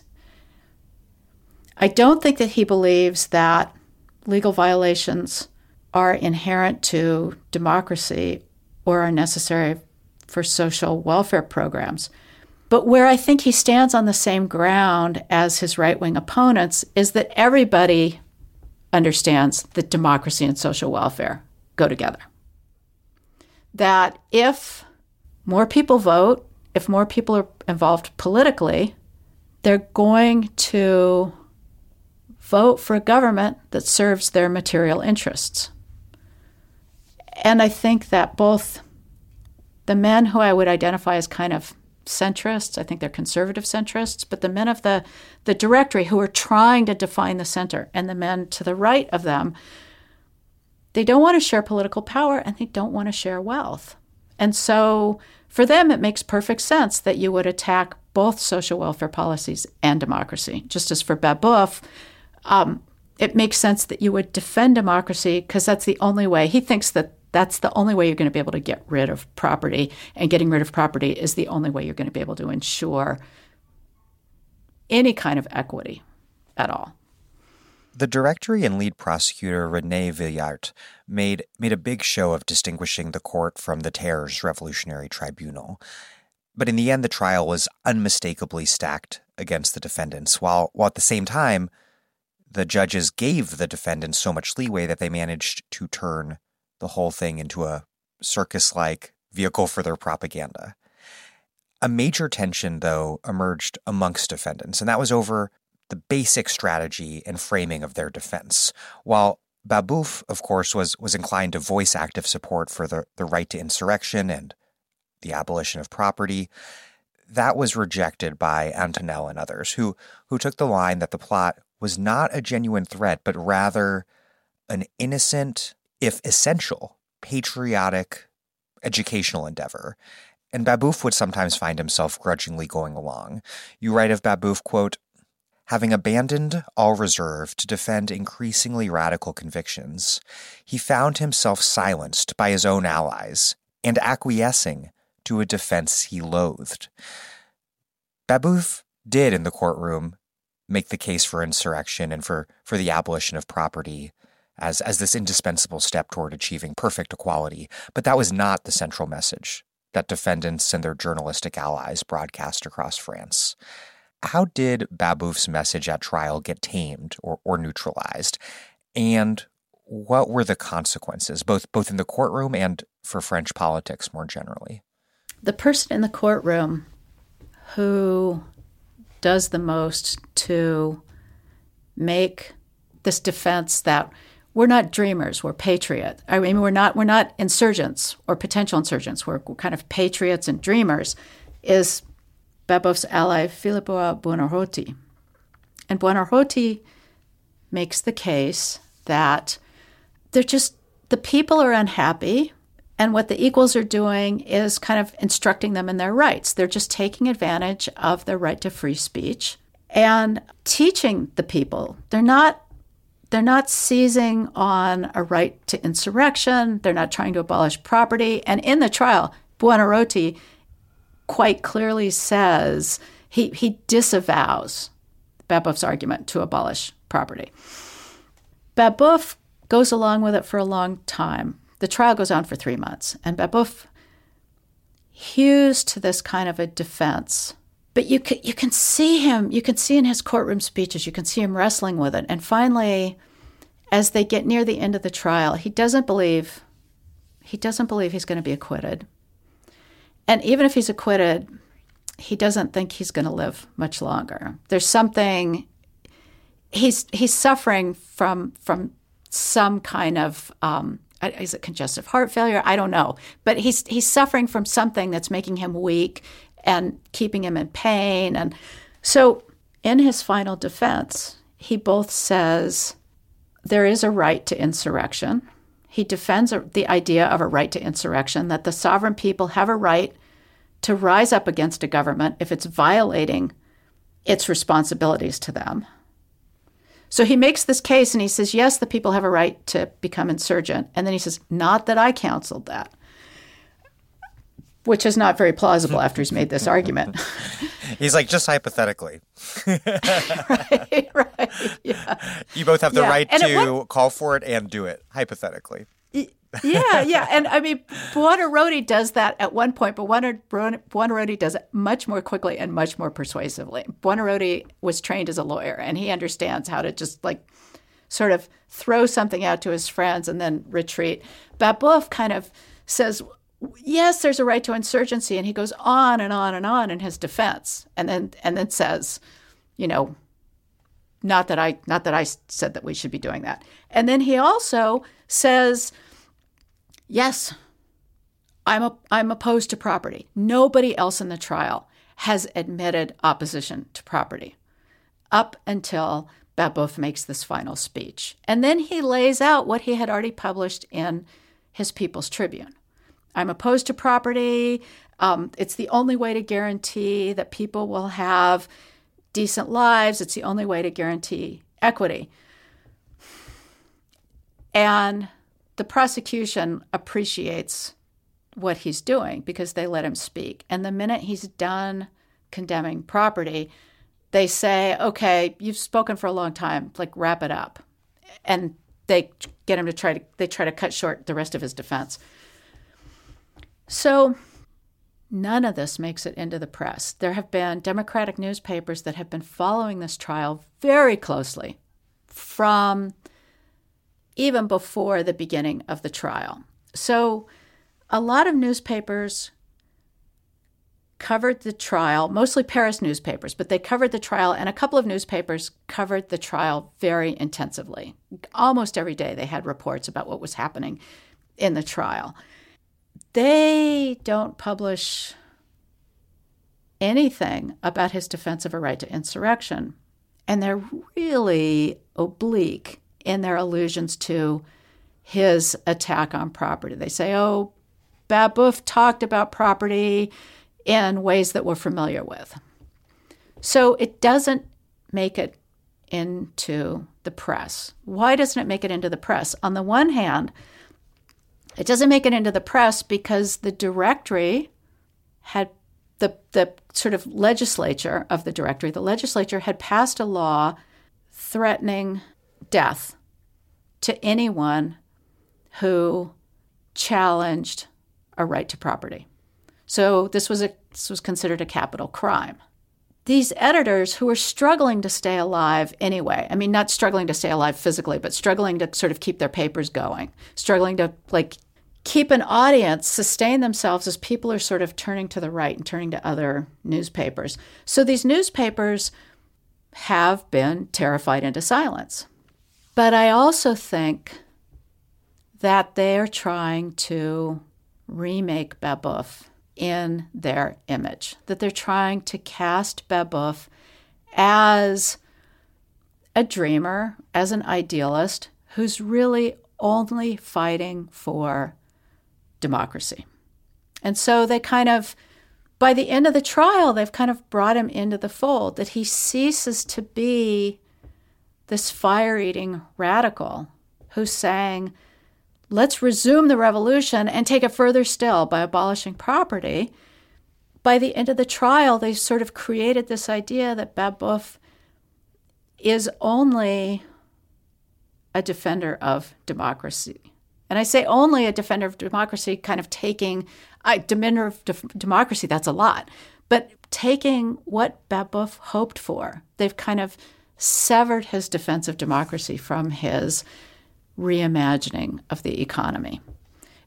And they do that so that when Babeuf is condemned, people believe that he's condemned as an advocate of democracy, not as this kind of radical who imagined a world without property.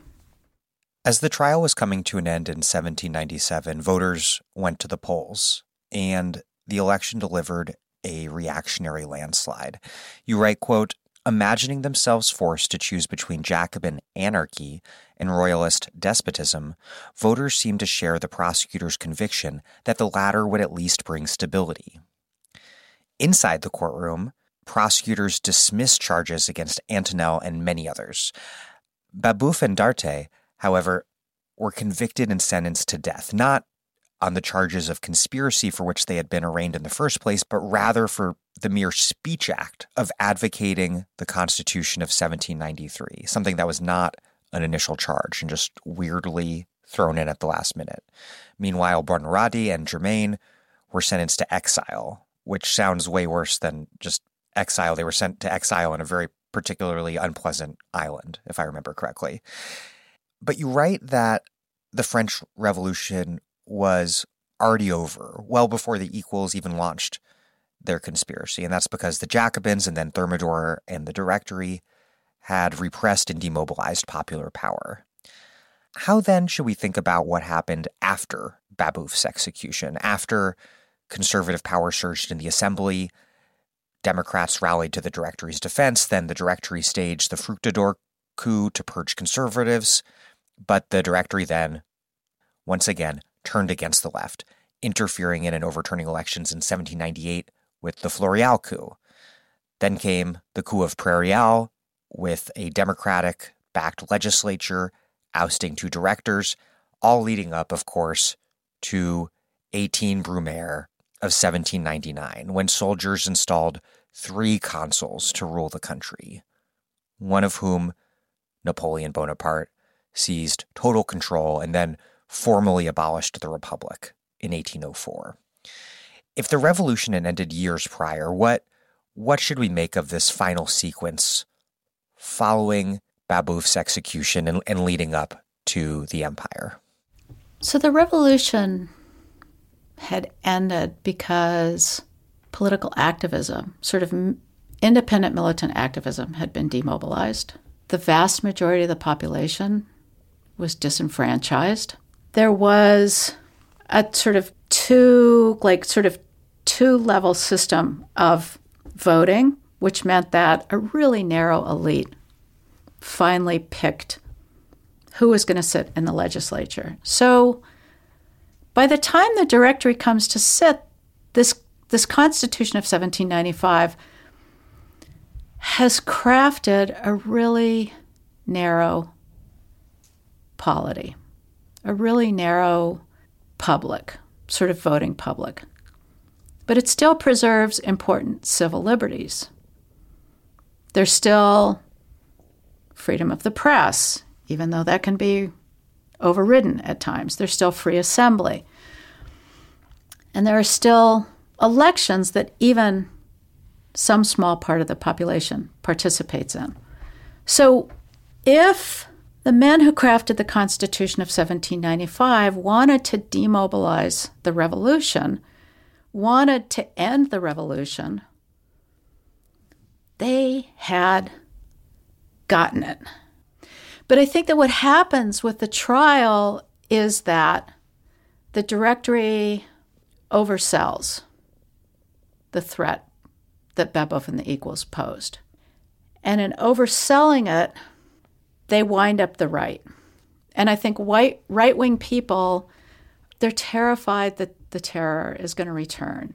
They're so fearful that the terror is going to return. And I think that a lot of those people, and I think a lot of people in the center, they want to be sure that ordinary folk don't make political claims and don't make economic claims. So I think that really drives these right-wing electoral results in 1797. And it's in responding to that election that I think the Directory sets the Republic on the road to ruin. So you have this reactionary victory, but only a third of the legislature is reelected each year. So a lot of reactionaries enter the legislature, but they're not in the majority yet. What could Democrats and directors and concerned legislators have done? They could have rallied the populace. They could have widened suffrage. They could have organized people who were still able to vote and brought enough people to the polls to ensure that there would not be another reactionary victory when deputies were elected the following year.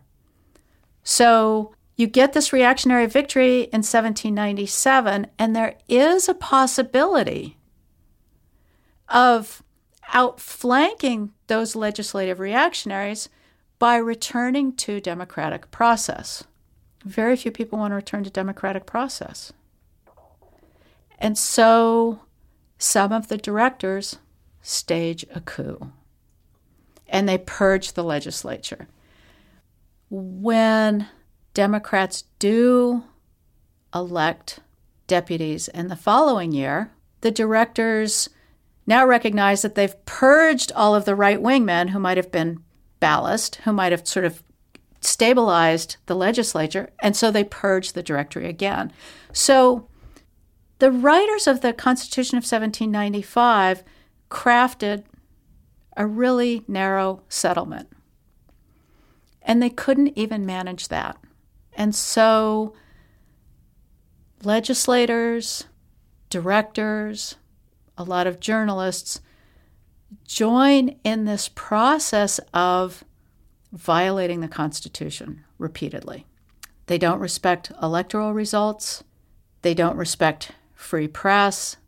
They don't respect free association. So by the time we get to Napoleon in 1799, the government has just been kind of teetering back and forth and repeatedly violating its own constitution until no one respects it anymore. When the Republic is brought down in 1799, it really comes down with a whimper.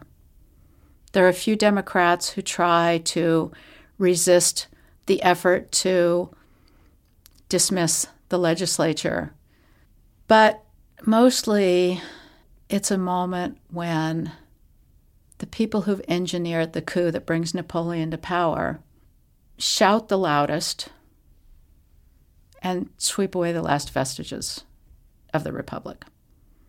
You write that scholarship on the French Revolution has not paid sufficient attention to the trial of Babeuf and the equals or to the Directory.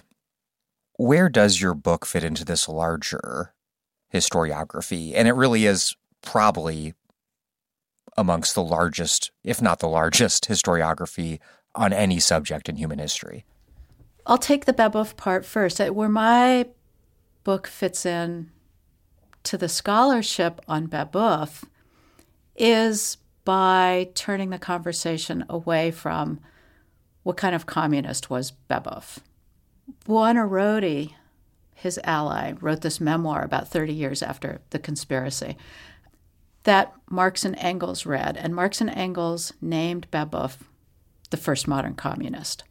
So there's a whole body of scholarship that's devoted to assessing Babeuf's communism and what that means for subsequent generations. And there was a huge sort of Cold War literature, not only Marxists sort of celebrating Babeuf, but right-wing Cold Warriors talking about his anti-democratic tendencies and what this tells us about projects for equity or communism or economic justice. But what's interesting about all of that literature is that it doesn't really pay attention to what happened during Babeuf's life. Scholars look at his papers, they look at Buonarroti's memoir written 30 years after, and they tended to assume that everything Buonarroti said was true, which I don't think it was. And some scholars have even said, well, the conspiracy is not really what interests me. I'm much more interested in the ideas. And certainly if the conspiracy didn't interest them, the trial meant nothing except that everyone pleaded innocent to the charges against them. What I have done is restore attention to who Babeuf was during the French Revolution. Not how did he look forward to Marx. We can't know that. Marx retrospectively defines Babeuf. But how did Babeuf look back to the philosophers of the 18th century? How did he interpret their work? And how did his reading of 18th century philosophy fuse with his experience of the revolution to forge his political ideas? And I'm not the only person doing this. There are a couple of other people out there who are looking at Babeuf as an 18th century thinker. But so I'm interested in how Babeuf's thinking evolves through his reading and through his experience of the French Revolution, and then what the trial means, not just for Babeuf's reputation, but what the trial means for anyone following it, anyone involved in it. So my question is not who was Babeuf, the first modern communist, but who was Babeuf, the French revolutionary? And that leads me to the second part of your question, which is, what does this have to do with the Directory? I have been perversely attracted to the Directory for decades. The Directory, I always, when I explain to people my work on the Directory, I always evoke a conversation I had with a friend who's also a historian of the Directory. And I said once, oh, working on the Directory, there are what, 10 of us? And he said, name them. And I couldn't name 10 people. So there are more people who work on the Directory now. But the thing of it is the Directory doesn't get much attention.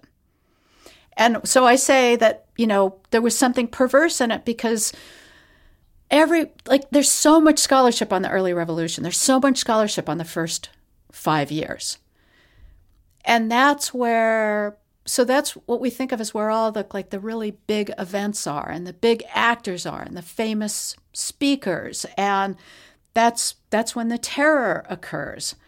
All of that occurs in 5 years. So I long had this question, well, what happened after Robespierre fell? How do we get from the terror to Napoleon Bonaparte coming to power? That's 5 years. And it's not necessarily a moment that we have thought of as being as dramatic as the first 5 years. But I think that so much is at stake in the trial of Babeuf and the equals. So much is at stake not only in whether the Republic survives, but how French people who are still involved in politics understand what they've done and the meaning of the revolution. What is democracy? What is social justice? How do you resolve profound political polarization? These are all issues that help us understand why the revolution came to such a sad end. Because the death of the Republic and the abolition of civil liberties is a very sad end. So these issues not only help us to understand why the Republic did not survive, but I think that they also stand as a lesson to moderns, a way of looking back at the first popular democratic revolution. I mean, there was a Republican Revolution in America, but it was not a popular democratic revolution. The French Revolution was a popular democratic revolution. What can we learn about why the Republic that brought into being failed, and failed so quickly? So it's a way both of stretching our embrace of the revolution and looking at the whole decade, but also finding new lessons, I think, that this revolution has to impart to the modern world. What can we learn not only from Babeuf today, but also from the Directory's experiment in government by what we might call the extreme center? Today is a moment, of course, when we once again see such a center struggling to fight off a far right and, depressingly less frequently, a radical left. For me, Babeuf and the Directory together underscore the need for a committed, outspoken left, a left that is willing to defend its priorities, not just defend its priorities, but make a positive case for democracy and social justice. And I think that the Directory's pursuit of the equals, and its demonizing of them, also suggests to us the importance of the center in moments of crisis, the importance of the center needing to pick sides. That if we look at some of the debates that took place after Thermidor, people who define themselves as centrist Republicans kept sort of leaning to the right as if the right was as committed to the republic as the left was. Democrats were more committed to the republic. And so I think that book reminds the left of the need to make committed, coherent arguments. And it reminds the center of the need sometimes to make alliances with the left and make a productive case for what democracy means for the survival of the republic and for what social justice, how social justice might enhance everyone's lives. Well, Laura Mason, thank you very much. Thank you so much. I really appreciate the thought and the attention you've given to my work. It's been terrific talking to you.